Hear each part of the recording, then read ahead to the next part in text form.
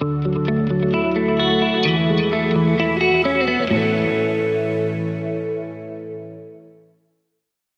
everybody, and welcome to today's episode of Elections on Tap with your host, Miles Wilburn. I'm joined today by my panelists, Max Littman and Tyler Gardner. On the episode, the panel and I will be discussing current polling in November's midterm elections and why things seem so confusing. So just as a sort of a backup, or to give people some backup who may not know, as the primary summer has rolled along, we've started to see some general midterm election polling trickle in, as well as presidential approval polling. Typically, general election polling, sort of the generic congressional ballot in particular, is a good statistical predictor or indicator of how November elections turn out. This is how some election prognosticators have predicted the elections and whatnot. Usually, the congressional generic ballot tracks well with the presidential approval ratings. As we sit here in mid-July, the president has a pretty bad approval rating. What's interesting, however, is that we've seen the generic ballot converge more closely to how the country feels, or more closely than how the country feels about the presidency. So I'm going to ask my panelists here, what are your sort of general observations about this discrepancy? And I'll turn to Max first. Yeah, I think, to me, it makes a lot of sense if you look at it, I think, holistically. I think a lot of voters saw Joe Biden as the very last option in 2020.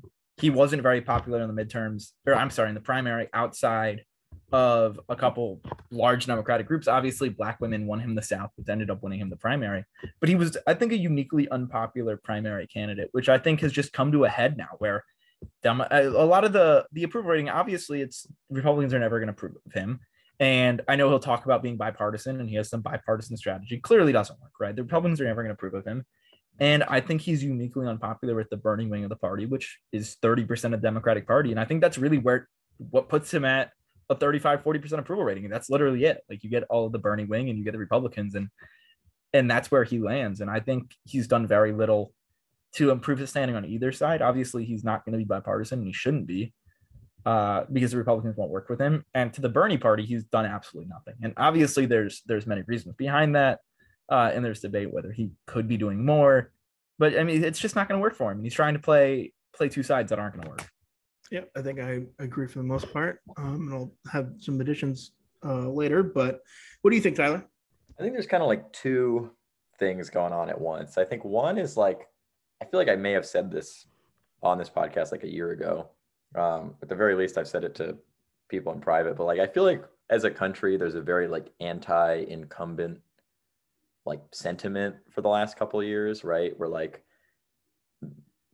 we're tired of the old ways, like stuff hasn't been working. Even if like it is kind of working, there's still like the feeling that it isn't, like right now, like, jobs numbers are way up. And yet people think that because certain businesses are still hiring, like that we're losing jobs or unemployment is rising, which is not the case. And I think vice versa, there's a feeling of like, even though people maybe aren't Republicans, it's just like, I don't like who's there right now. And I think that same thing hurt Trump. I think that same thing is hurting Biden. And so I think that's, until we get somebody that's like really motivating and inspiring and like can push people to action, that might just be something that both parties are dealing with for a while. The second issue is, I think, like Max said, just Biden's kind of like milquetoast attitude. Like, the thing that I think genuinely won him that primary was the fact that it always did seem like he was, even if imperfectly, like he was telling you what he thought, there was no like bullshit behind it. Like he wasn't, he was being centrist where he was genuinely centrist, and he was being definitely on the more progressive side on issues he really landed there on. And since his election, there has, I think, been, at least in his like rhetoric for the most part, attack to the middle, which I think comes across as like not genuine. I mean, I don't think it's necessarily the wrong strategy, and that like he can't do a lot right now with the Senate he has. So like, if he's talking on a super progressive front, like you can't really make a lot happen of that. But at the same time, I do think it comes across as like really disgenuine at points, and like, well, okay, he was talking about X and Y and now he's been quiet on it. Like, for as much as there's a lot to debate about like student loan forgiveness, the fact that he like straight up came out and was like, yeah, we're going to work on this, and then there really hasn't been a push there, I understand the frustration with, like, totally. And that applies more to the Bernie, like the progressive wing. But I still think if you're like an independent who has a few issues you care about, that lack of earnestness does like come across. I'll go one step further too. And this is going to sound stupid and overplayed, but it's true. Gas and commodity prices. I think a lot of people, especially in like the Twitter wing, don't understand the average American voter is not very intelligent, right? Like most people don't watch the news all day. They don't follow Twitter all day. Like maybe they turn into their local news or Fox News for 20 minutes. But what they do is they get gas in their Ford F-150 once a week. And when gas prices are $5, the president's not going to be popular. Like obviously, like, and then obviously you have the liberals say, well, it's not Joe's fault because of XX, like YZ. And they're right, but that doesn't matter to people's perception of the president. When you go and you're spending whatever I don't eat meat, so I don't know what people spend on meat. I couldn't care less. But when they're spending whatever on ground beef, like 50, I don't actually know. And it's high, it pisses people off. People don't like that. People are simple creatures. Like they want to spend more of their paycheck and they want a bigger paycheck. It's spend less of their paycheck, whatever. When you're paying $5 for gas, you're not going to be popular. End of story. Miles and I, right before we started recording, we're talking about this, in that, like, you know, especially in grocery prices, like for me, if I'm running out to make like a small, like, you know, $20 grocery run, I need to pick up a few things. Like, I really feel it there. It's like, wait a minute, eggs are like $4 right now. And like, you know, that seems high. And it's, you know, I notice it, and I'm not like really strapped for cash at the moment, you know, like because I don't have. Drop your Venmo, King. Yeah.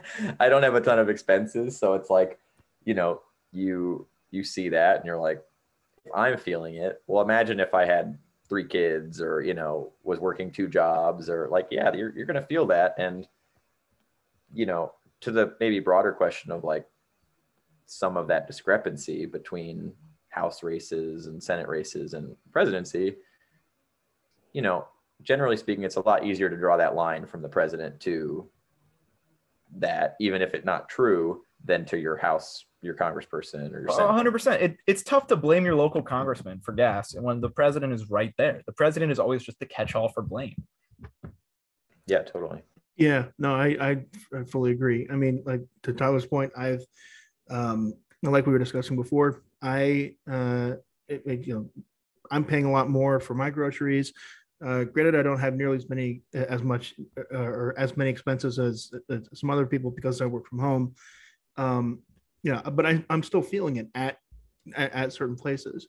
I also think that it's something that I've pointed out before in my own like TikTok platform, or on my own TikTok platform, is that I think that in many ways, Biden and Democrats writ large assumed that they would have a bigger majority. And we might have talked about this before, but I think that he assumed that the Democrats would have a bigger majority come 2020. And that just didn't play out as well as Democrats hoped. And we're seeing the consequences of that with with the House being marginal, with the Senate being marginal. So that's that's something I think that should be looked at, or at least factored into a lot of people's a lot of people being pissed off, a lot of people's anger towards the administration, and I understand that. But yeah, I don't know. What do you guys think? I mean, listen, I'm a diehard Democrat, like with the party through and through. I voted for Joe in the primary, all said and done when it came down to Ohio. Like, but he's just in a weak spot right now. Like as a president, he's just, his agenda is kind of stalled. There's been some major conservative gains through the courts that he doesn't really have a ton of power to directly stop. He can't pass any major legislation right now. Prices on, gas prices have been going down a bit the last couple of weeks, but inflation is up across the board. Like, most of that isn't on him or on any actions of his presidency, but at the same time, it's still hard to look at that and be like, man, really happy with the direction we're in right now. I understand the real desire to like want to see somebody challenge him in 24, like for all the Pritzker memes, like, there is a genuine, feeling that like, yeah, it would be nice to see somebody that was like more enthused, more energetic, like more forceful in how they, and I don't necessarily think again that this Biden fault or that there's really a lot he can do in this spot that he's in right now, but there is that sense of like, well, we need to do something. For me, it boils down to two main things. Number one is that he's old as shit. Like it's just the truth. He's old. He ain't getting any younger. He ain't a spring chicken. He talks old. He looks old. He feels old. Fell off his bike. And in a microcosm, all of it really doesn't matter. But the Republicans are very good at getting clips of him looking stupid, slowing them down, putting them all over Twitter and everywhere, and on Fox News, and making him look old. And it's not good. And he is too old. And I think if we can't admit he's too old, Nancy Pelosi's too old, we're in a bad spot. Number two is Ron Klain is exceptionally bad at his job and should have been fired ages and ages and ages ago. For those who don't know, Ron Klain's Joe Biden's chief of staff. And I think a lot of the reason behind Joe Biden being moderate Joe and just doing absolutely nothing. What we need is a strong executive branch. We've seen the blueprint. Trump had executive orders out the wazoo every week. There is absolutely no reason why, right or wrong, Joe shouldn't be just, there's no reason it should have taken a week for him to do an executive order on abortion. 2 weeks. Like, we've known for 3 months. It should have been that night. He's on national TV signing the EO. Like, it's not hard in all these unforced errors. I blame a lot of them on the chief of staff, but it's just unforced error after unforced error. And even if they get thrown out in the courts, no matter what, why would you not do it? Like, it's so frustrating from my perspective that Joe's just not doing EO everything. Because who cares? There's nothing to lose at this point. Your popularity's at 35%.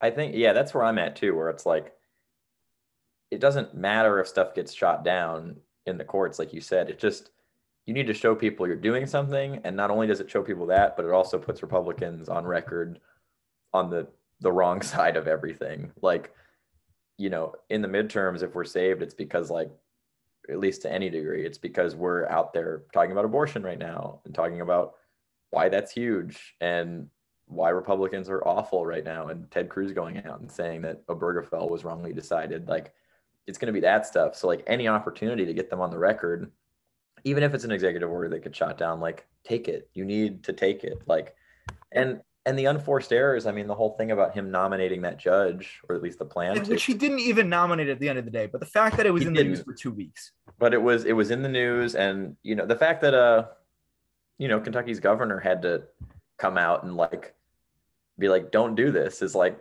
and that's not, I'm sure, personally on Biden. That was, I'm sure, through his team. But at the same time, it shows that there's a lot of, wrong-headedness in the team. Like, of course, it doesn't, like, yeah, it's good to get those other ones through in this sort of deal. But, like, one, McConnell's going to screw you no matter what.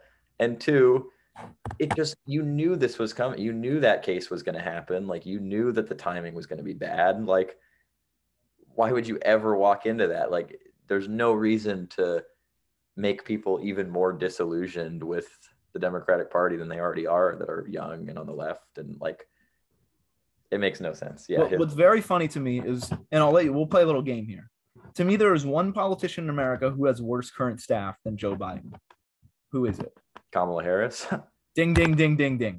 The only person in this country with a worse political staff, worse political instincts, is Kamala Harris's staff, who, and obviously the K-Hive's going to come after me. I don't care. I wouldn't have them managing my kindergarten like class president run. They make her so uniquely unlikable that it's insane. Her speechwriters are criminal. Like, I don't know what they do all day. Why are we paying these people? Like, I used to be a professional speechwriter for politicians. Like, I know what it's like. It's not an easy job, but you don't have to be that bad at it. I didn't even write for a guy in English, and I wrote for the governor of Puerto Rico. I don't speak Spanish, and even I was better than these people.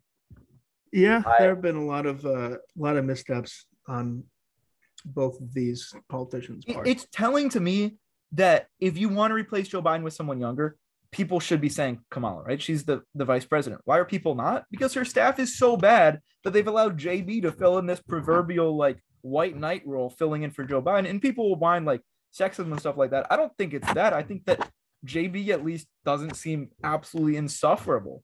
And with that being said, like if JB runs, I'm voting JB. And by that I mean Pritzker, not Joe Biden. Right. Or Right. Joe Brandon's, as some people like to say. To perhaps avoid the full like K-Hive wrath, like, you know, she was my first primary choice, like right at the start, because I thought her story was great. Like, Yeah. I thought she had like an energy to her, especially when she was still in the Senate. And it's it's her team. Where did that energy go? She was Her so team has passionate taken and had all such of great that energy. from And her. now she's the most milquetoast politician in the country. Yeah. Outside of Jim. I mean, listen, there's still a few years, like maybe she can, if there's a total restructuring of that set, but it feels like, and you said this about Ron Klain too, but like they're all surrounded by this really old blood still, when there needs to be some new blood in the, you know, leadership and in the just day-to-day stuff. I mean, Ron Klain's been with Biden for like what, 50 years, 40 years, 30 years, whatever. Like he's been with him a long time, and like that's great. They have a connection. But also Ron Klain ditched Biden last minute in 2016 to jump on the Hillary camp. Like these people aren't necessarily, I think, making the best the best judgment calls all the time. And I think a lot of that is Joe Biden's incredibly loyal, which I think is a good trait in most people and a terrible trait in a politician. Being loyal is good as long as you have the right people working for you. And look at the approval poll. Like we're a year and a half in. You should not be polling at 35% as an incumbent president. I don't care who you are. Pretty simple, because we just saw what happens when you poll that low as an incumbent president. You don't get reelected. Look at Trump. Yeah, and it, like you said about Pritzker, the billionaire progressive governor of Illinois really should not be the like, if you just take that line and know nothing about it's like that's a recipe for disaster. Like there's no way that's gonna, but the fact that there is a genuine like buzz, at least online, about him right now just shows that like people just want somebody that they feel like is gonna like make an effort. And like, why does JB Pritzker as a billionaire feel more personable than everyone in the administration? It's because he's passionate, which is good, but there's no reason Joe Biden can't be passionate. Sorry, the Columbus Crew just scored up 2-0 over Cincinnati. Big Ohio news. Let's go, Crew. Lucas Zelarayon, first goal in 12 games. I will definitely be keeping that in the pod. I mean, similarly, though, like we look at, say, we want to talk about gun reform. Sure. It's such an easy victory for the Dems to say, look, like we just passed it. And why wasn't it everywhere? If you ask any voter, why haven't we heard about it? Why is the fact that we passed the first gun reform in 20 years nowhere to be found? It's because these people are terrible at their jobs. And I mean, if you want to talk about, you know, something that is so on the minds of people, and that like, if we're passionate about and can make a case about, I mean, listen, Beto O'Rourke, an imperfect politician, but I think him standing up at that thing for Abbott and being like, you know, what the fuck happened at this, like, this is and especially with all the details continuing to come out of Uvalde, it's like, you know, this is an issue that we can just talk about genuinely, because it's fucked up. It's fucked up what's happening in this country. Like, I think I said the exact same thing last podcast when we talked about that. I said, at least Beto gives a shit. Yeah. And listen, maybe he'll lose, maybe he'll win, but I think people want to look at somebody and feel like they care, and feel like that it's not just like for talking points. It's not just for, you know, the story about it, but that they, you know, like why Biden isn't every day talking about it, like forcefully, and, you know, why all of our candidates aren't, why Kamala isn't out there every day talking about, like, you know, people want to feel like their kids are safe going to school. Like that's such a basic thing in this country that matters. And it's like, why are the heads of our party not just constantly talking about it, just constantly being like, this is fucked up and we need to do something about it? It's, you know, it's a party run by very tepid people right now that are, I think, too scared to really go any one direction out of fear of alienating any other direction. And I think in the end, that just kind of alienates everybody. It's like, if you're constantly scared to take a stance on anything, or if you take a stance to be really like quiet about it and sneaky about it, like then everyone doesn't. You don't pull in anyone with that. And at the end of the day, for better or worse, I think that was probably Trump's strong suit, was that, you know, he didn't give a shit about what his party thought. Like, he was out there just saying whatever the fuck he wanted to at any point. And not that necessarily that's a winning strategy. It obviously didn't win it for him. But I think if Biden or Harris or whoever right now had a little more of that oomph, right, of that going out there and being a little bit more candid about the situation, like the nature of our problems right now, I think that would be huge and might help his approval more than, you know, any one speech he can give right now that's pretty timid. Yeah, I think that I would agree and hear what you guys have said. It's just there's a lot of issues that I personally have, but yeah, I don't know. Is there anything else that you guys would like to add?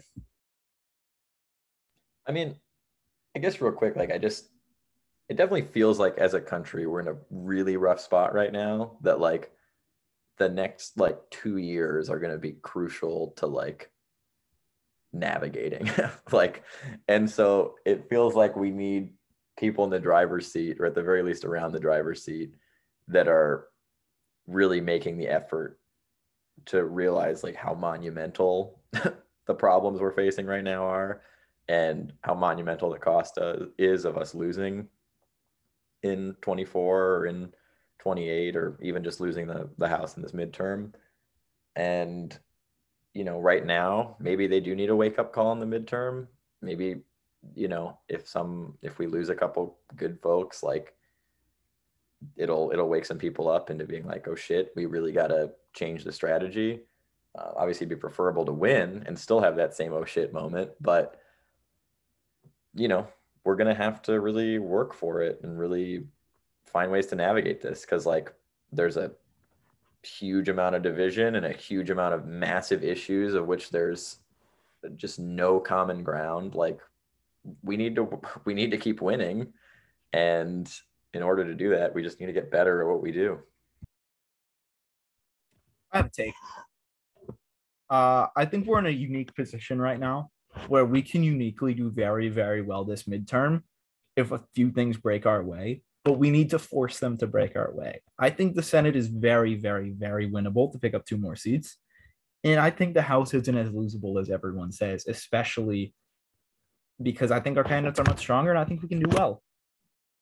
But that very much relies on messaging. I think we are in a terrible position, Tyler. I completely agree. But I think the fact that we're in a terrible position, we need to use to our advantage. The Democrats need to make a compelling case to their voters about why you should vote for them. And they have not yet done so. Like, the case on Roe is like what?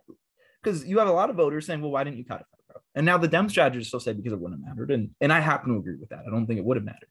I don't think the court sees codifying as like doing anything. But you have to sell to the voters why. You need let's say a pledge. You need to be, I pledge the day one elected, I will introduce codifying Roe. Do something to sell your story and sell something more than what now when you have literally nothing. Yeah, totally agree. I mean, yep, me too. People need to feel like you're doing something, and that if you win, you're going to do something, and not just feel that you're there to fill a seat. And it's hard for every House member to do that. I mean, inherently, you always have backbenchers, you always have frontbenchers, but to people in your district, they need to feel like you're the person out there fighting for them on these issues. And we certainly need better messaging on Roe, just to, you know, like, talk about it more. We certainly need better on guns, to talk about it more. Like, you're right, there definitely is an opportunity, especially if, you know, gas prices continue going down, if maybe inflation starts increasing at a less insane rate for a couple months. There is an opportunity. And I hope that, like you said, we're able to seize it and people are able to make the right calls on messaging. Yep, I hope so too. I think with that though, we should move on to the second question. And we've kind of already briefly talked about this, but So why do you guys think that there's that divergence going back to the presidential versus congressional general ballot polling? Why do you think that there's such a difference and such a discrepancy between both types of polling that we're seeing? And I'll go to Tyler for that. I mean, at its simplest, I almost think right now the congressional ballot question is maybe being read differently than it has in the past. Like, to me, that question, I suspect a lot of people are straight up answering as, are you a Democrat or are you a Republican? Right? Like, which is a very different question than, do you like the job Joe Biden's doing? Or maybe in general, do you lean Democrat or do you lean Republican? Because, just inherently as a country, there's always more Democrats than there are Republicans. And it's always the independents that split the difference, or turnout that splits the difference usually. So I have no doubt that, as a country, we still have far more Democrats than we do Republicans, or at least, left-leaning people. But at the same time, Joe Biden just hasn't done a lot for Democrats. It's to a lot, especially to the non-hyper informed crowd, which most people are. Like, you can sit here and, be happy about some executive order signed 3 months ago that was on some hyper specific thing that matters only to a really hyper focused crowd. But like, if you're just somebody that, like Max said, you do your 9 to 5, you watch ABC World News at 6 o'clock, and maybe check Twitter and see a story here or there. It's like, what the hell have you seen that he's done? Like, well, what has fundamentally changed under Biden's presidency? We lost abortion, and there's been a shit ton of shootings. Yeah. And unfortunately, fortunately, but COVID winding down in terms of, at least for the time being, severity and case numbers, and of course, and certainly the severity part of it, and access to vaccines being huge. It's not as prescient of an issue as it was November 2020, which might have been a deciding factor at the end of the day between who won that election, was that there was a massive pandemic occurring under the Trump administration. So the fact that, not to say it's old news, it certainly isn't, but I think for a lot of people that, are vaccinated, maybe they had it once and are, for the most part, going about their lives as they were pre-March of 2020, Biden can't continually champion that as like, because that really was the biggest aspect of his presidency so far, was the reining in of COVID. But you can't run on that forever. It's the unfortunate, so I have no question that, barring some other major global pandemic, of which there very easily could be, Trump-Biden 2024 race would no longer be a factor, at all in people's minds. Yeah, I would agree. There is infrastructure, but just the bipartisan infrastructure. Here's the problem with infrastructure.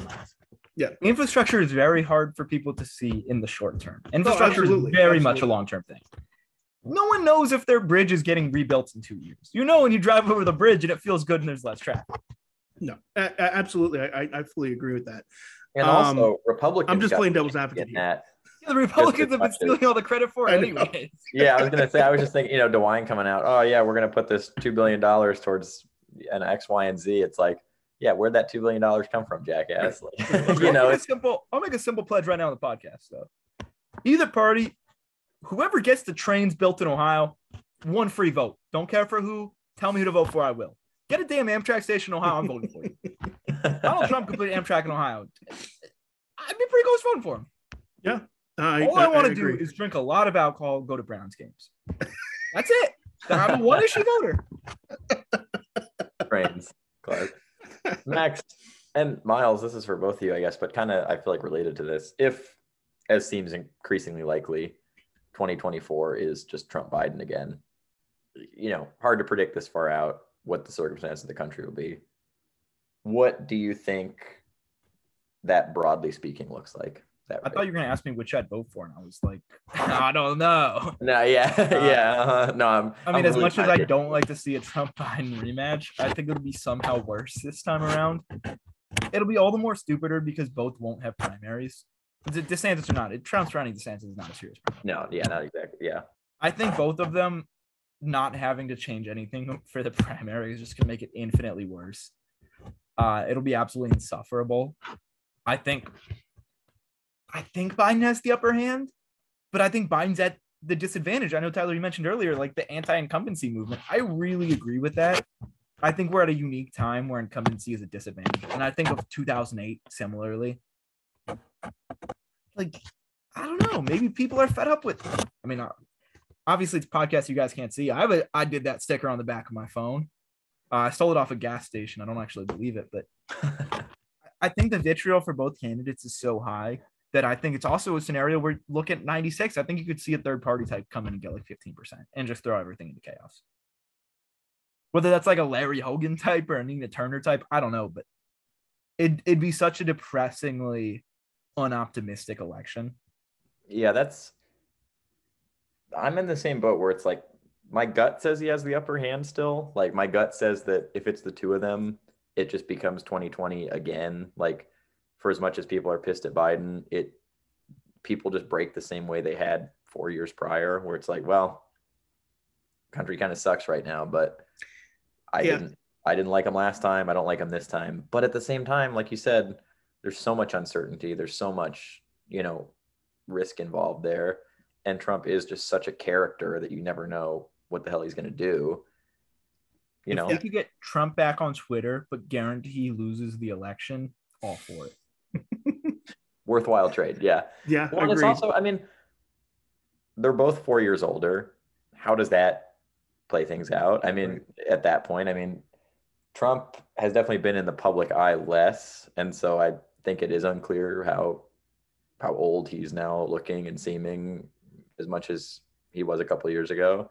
And the presidency takes it out of you inherently. And Biden certainly looks to me a lot older than he did 2 years ago. So it's hard. Biden didn't have much you could take out of him. And look where we are now.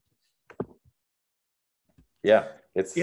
And this is sorry for cutting off there, but this is like not even factoring in the possible ramifications if the Supreme Court sides with Moore in Moore v. Harper. So like that puts a whole wrench into everything, which is also why I think that national Democrats should really focus on state races, state and state government for this election. Just imagine if Mastriano wins against Shapiro. Yeah, that's the wild card, Miles. What if Mastriano wins? What if Lake wins in Arizona? And what if we don't have an actual election? Like, we're perilously kind of close to that. Like, take out Tony Evers. It's not good. And we're not that far away from him.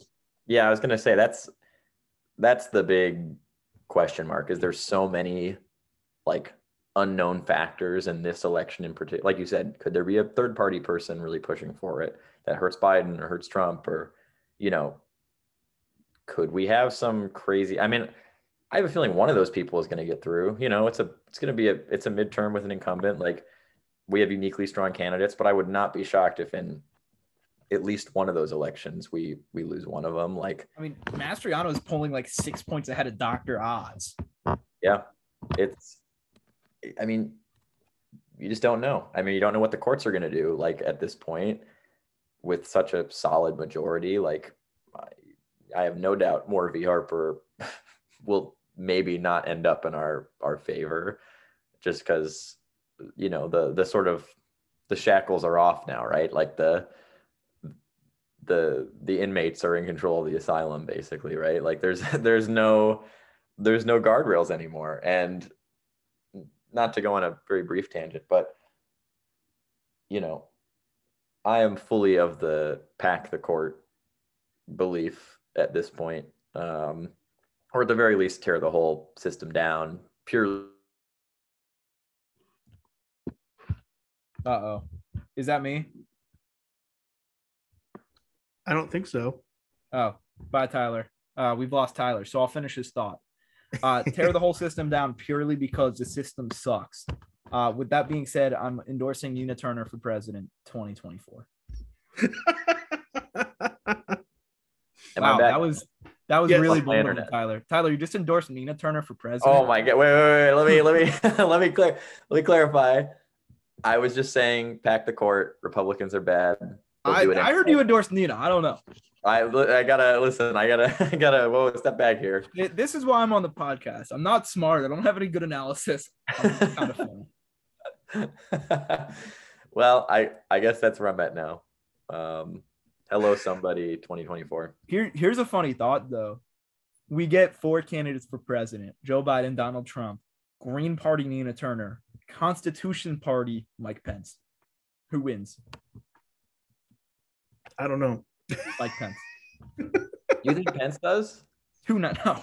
Oh, No, okay. I was like, in that situation, I think it's Trump. I think it's easily. In that Yeah. situation, I think it's Biden. I think Nina can't pull nearly as many votes off Biden as Pence can pull off Trump. I was thinking Pence was going to pull more from Biden, to be real with you. I think Pence pulls the John Kasich types, which I think they're just enough in like Michigan, Wisconsin, North Carolina, Virginia, like those type of states to actually give it to Biden. I could see Pence getting like 10%. Boy, would that be a hell election. Oh my God.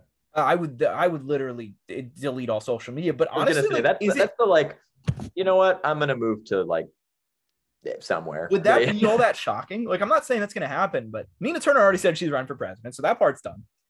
Would Pence running be shocking to anyone? Like, No, obviously, not I really. think he'd run as a Republican, but if he lost, like, he signaled. Yeah, I don't know. Here's my thought on Donald Trump and what he does though for 24. Unsolicited thought. You guys don't care about this. I think Noam's his VP. That's interesting. I mean, because I think what he wants to do is want to play up the woman card. Like, oh, Joe has a woman. I do too. Here's my absolutely crazy, batshit insane South Dakota governor who is with me 1,000%. Oh, and even worse, the Idaho lieutenant governor.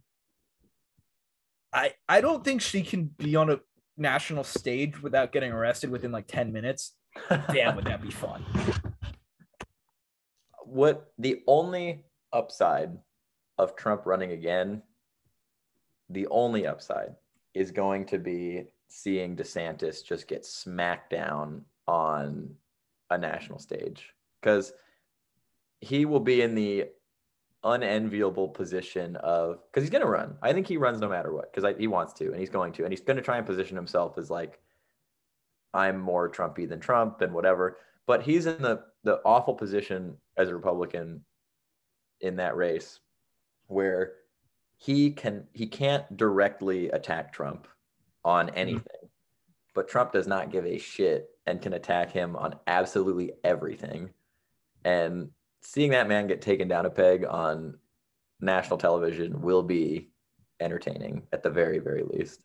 To me, he feels very much like Ted Cruz in like 2015, where everyone just assumes he's the front runner and he's in the front seat, but he's so uniquely unlikable that he's actually not. For all the Republicans online that say he's great, like, have you ever listened to him speak? He's not a good speaker. He has no charisma. He barely eked out a win over a guy who's about to go to prison for 10 years. And was not a good candidate. Like, for all of the hype about DeSantis, I don't get it.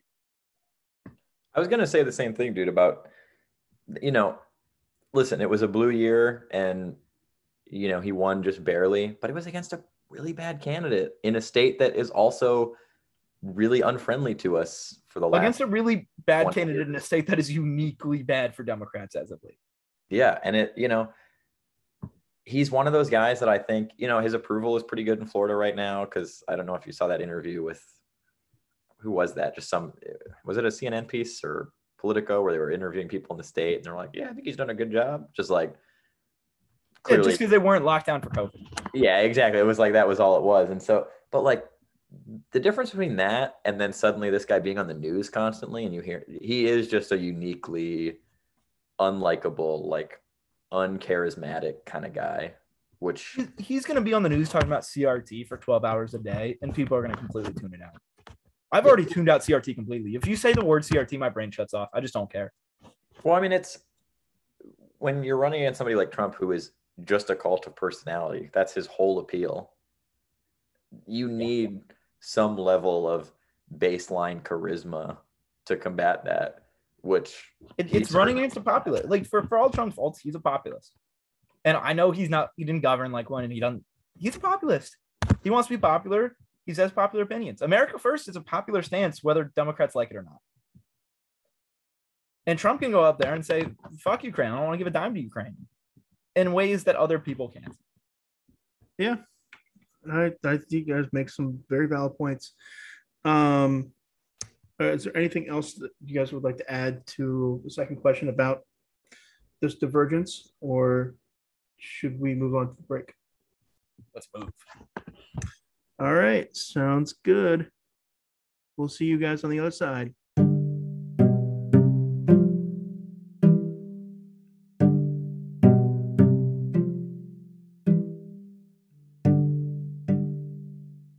Welcome back to Elections on Tap.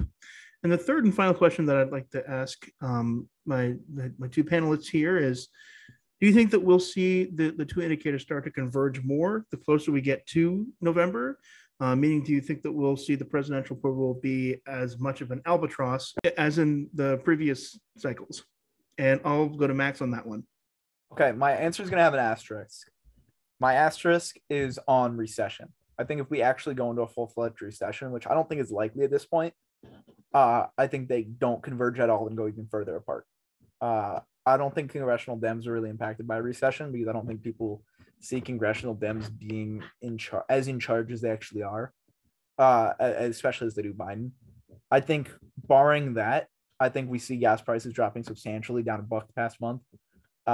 If the fundamentals keep improving for Biden, things like gas prices, like the war in Ukraine, like you losing any focus from anyone, commodity prices going down. It maybe if we get a healthcare bill or some type of reconciliation that gets him good press, and maybe if he can start selling people on some stuff more, I think we do see some convergence. I think it's pretty realistic for him to get up to about the 40% area. And I think congressional Dems are just going to keep doing better. They're not doing bad right now. So I think convergence is likely. Just obviously, like, bear in mind, if there's a recession, anything goes. What do you think, Tyler? Max actually stole that 40% number. I had it locked and loaded in my head. I honestly think Biden's capped out close to that. I think there's a lot of preset notion that even with some sort of economic, changes with gas prices and with commodity prices and whatnot, I honestly think he's pretty capped around 40, maybe low 40s. So you might have some convergence in that direction if he's up a little bit and Dems stay kind of where they are, but I wouldn't really see him tracking with them. If they end up at 49, I would really struggle to see a situation where, barring some like major rally around the flag kind of thing that gets him up there, where convergence I think is more likely. I don't think it's likely right now, but where it could happen is in the inverse, where Biden's approval stays really bad and congressional approval goes way down because of some, like Max said, maybe recession, maybe that doesn't really affect him, but just maybe, who knows? The world is insane right now, and it's hard to really say what's going to happen, or like anything goes right now, right? And so the convergence, I think, is still unlikely, but if it does happen, I would be less surprised if the convergence was going in a negative direction than a positive one. Because I really struggle to see, again, barring some like major tragedy or something that has some kind of rally around the flag effect, I can't see Biden getting over 50 ever, frankly, at this point. Yeah. And I think what's also interesting is that we're not seeing this just on the congressional ballot. We're not seeing this dynamic just with the congressional ballot. We're also seeing it in Senate races and in some governor races. So, I mean, we haven't had that much House polling. At least I haven't seen that much House polling. It's coming soon because New York Times just started. Yeah. So we can't gauge much there, but it's not just um, limited to the congressional ballot, or at least this dynamic. And I'm going to be really interested to see what happens after Labor Day with this, because that's kind of where things get really kind of into gear. So that's what I'm looking at right now, anyway.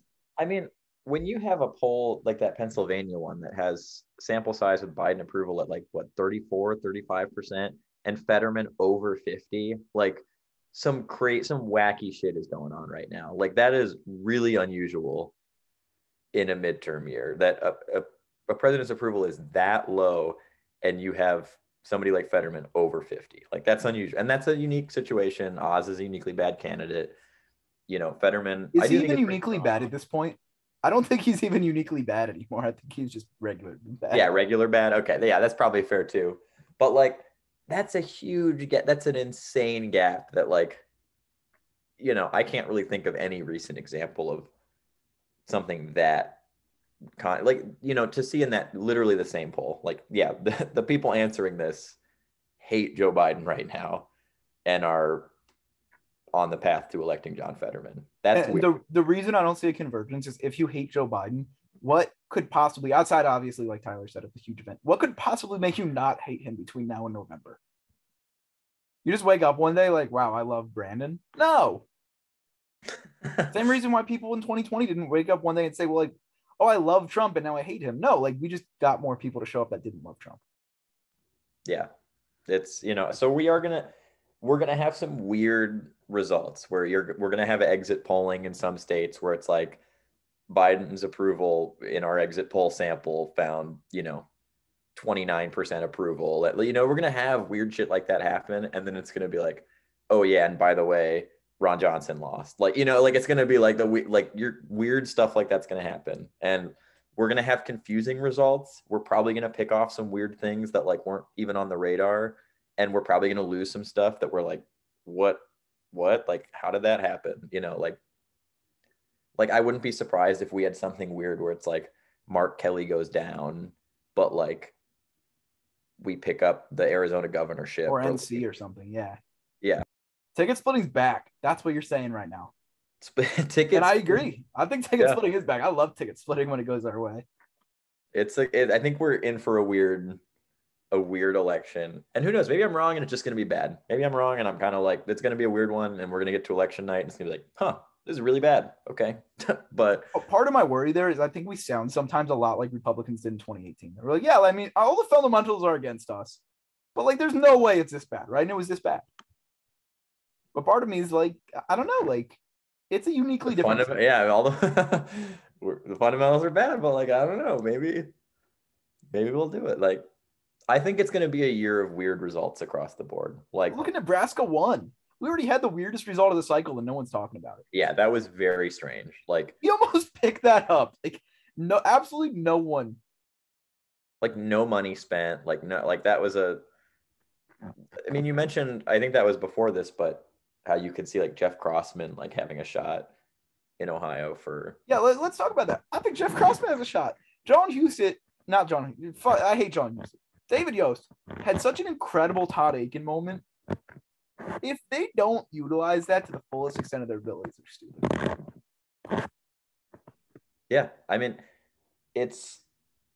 we're gonna have those results where it's like, oh yeah, DeWine won, but also Jeff Crossman is Attorney General. We're going to have weird things like that happening. We're going to have weird, unexpected things. And I wouldn't be surprised if it's one of those nights that both parties sort of, in a way, feel like they've won, where it's like, I honestly think 2018 almost had that vibe where like 2018 had that vibe for the first half of the night. People forget that the Dems were down big the first. Oh yeah, I remember that. Yeah, that was a bad feeling. I remember when I went to bed that night, I was like, "Holy shit! Like, where did we fuck up here?" Like, it was a real like, we are in a bad. And I woke up and it was like, wait a minute, Testers winning? Like what, like it was and those. A lot of that was 538's model was so off the first part of the night that it screwed everything up for everyone. But yeah.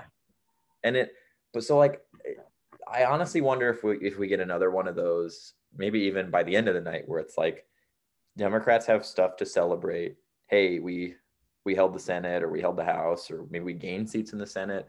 And Republicans have stuff to celebrate where it's like, hey, we won the House, or there's a governorship that was like really important that we flipped. And it's one of those things where maybe no one really learns anything from it because everyone's so focused on the wins and not the losses, which is certainly a danger in and of itself. But we're entering the weird zone, that's for sure. Totally agree. And I think one thing, Miles, if I may, we haven't talked about it at all. No one's talking about it. This Tuesday, my new state, Maryland. For those who don't know, I've moved to Baltimore, Maryland. Go Baltimore. Charm City. Primary. One of the most interesting Dem Senate primaries in the country. I'm sorry, Dem governor primaries in the country. No one's talking about it. Tom Perez versus the author Wes Moore of the book The Other Wes Moore, which was Ohio State required reading for my class 2016. Oh my God. Did not read the book. Didn't even buy it.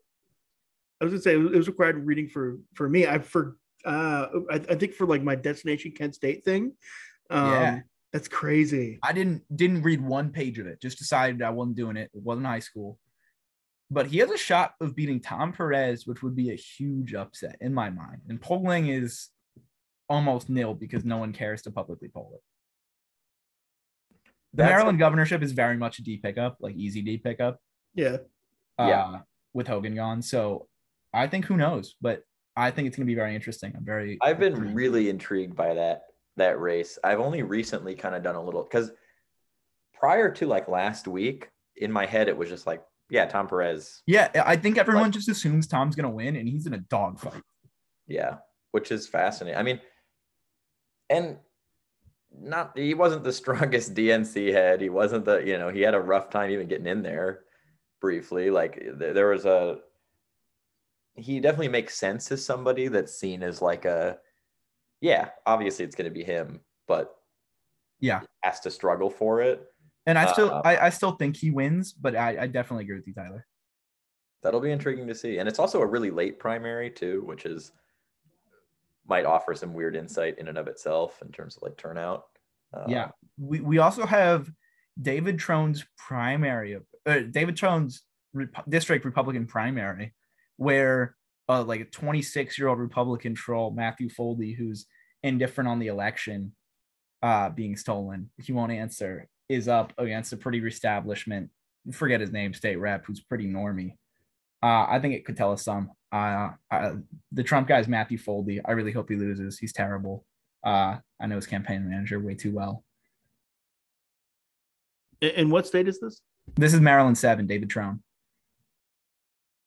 Interesting. Yeah, I mean, in which it's now like an R like +1 district. So it's very Maryland's an interesting state. It has some interesting districts. It's the fact that it's had a moderate Republican governor for a while at this point, who I wouldn't really say has a national profile, but is certainly for a governor has some level of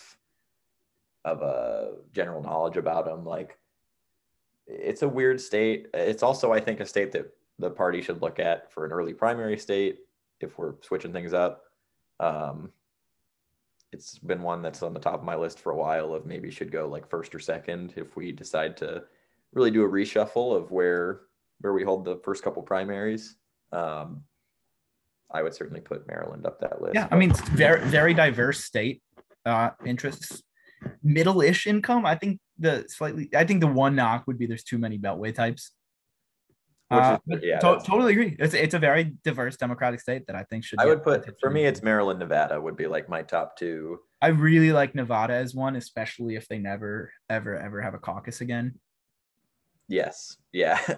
Iowa, New Hampshire. Sorry, we don't need goodbye anymore. Yeah, jettisoned into the sun. Unhelpful, literally unhelpful. But yeah, Nevada and Maryland would be up there. South Carolina, I'd keep up there.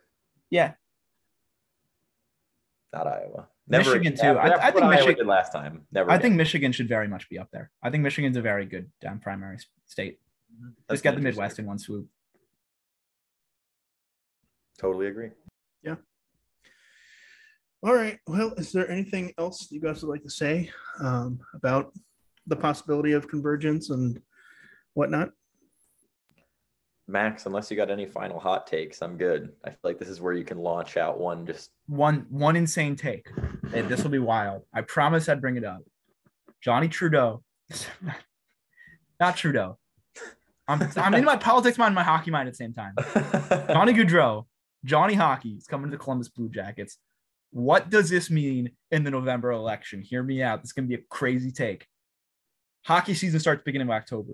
Blue Jackets going to have a crazy offense. They're going to go on a tear. The people of Columbus will be supporting their team, supporting their new Canadian guy, Canadian equal liberal. He's not even Canadian. He's from the U.S. He just played for the Calgary Flames. People of Columbus will be so happy and thrilled over the hockey team. We will be turning up in droves in November and voting for Nan Whaley. And unfortunately, the Browns are going to have such an awful year that turnout in Cleveland is going to be 0% among registered. We will find out whether their year will be awful or not in like 1 week when the Watson suspension gets released. If it's under 6 games, great news for Democrats. Cleveland and Columbus sports are entirely what the election hinges upon.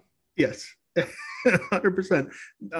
Joining my two Twitter interests, I love it, sports and politics. But in any case, with that, you heard the election prediction here. But with that, I would like to thank my two panelists for joining me today. I think we had a really interesting, robust discussion about a whole lot of things, actually. But yeah, so I want to thank Max Littman. I want to thank Tyler Gardner, and we'll see you guys on the next episode. It's going to be our 20th episode. So yeah, tune in for that. All right, bye. Thanks for listening to this episode of Elections on Tap. If you like us, you can subscribe to us on Spotify or Apple Podcasts or wherever you listen to podcasts. If you can, please leave us a rating as it helps us reach more people. Also, if you would like to support us, you can find the link to do so in the podcast description page. Thanks again for listening.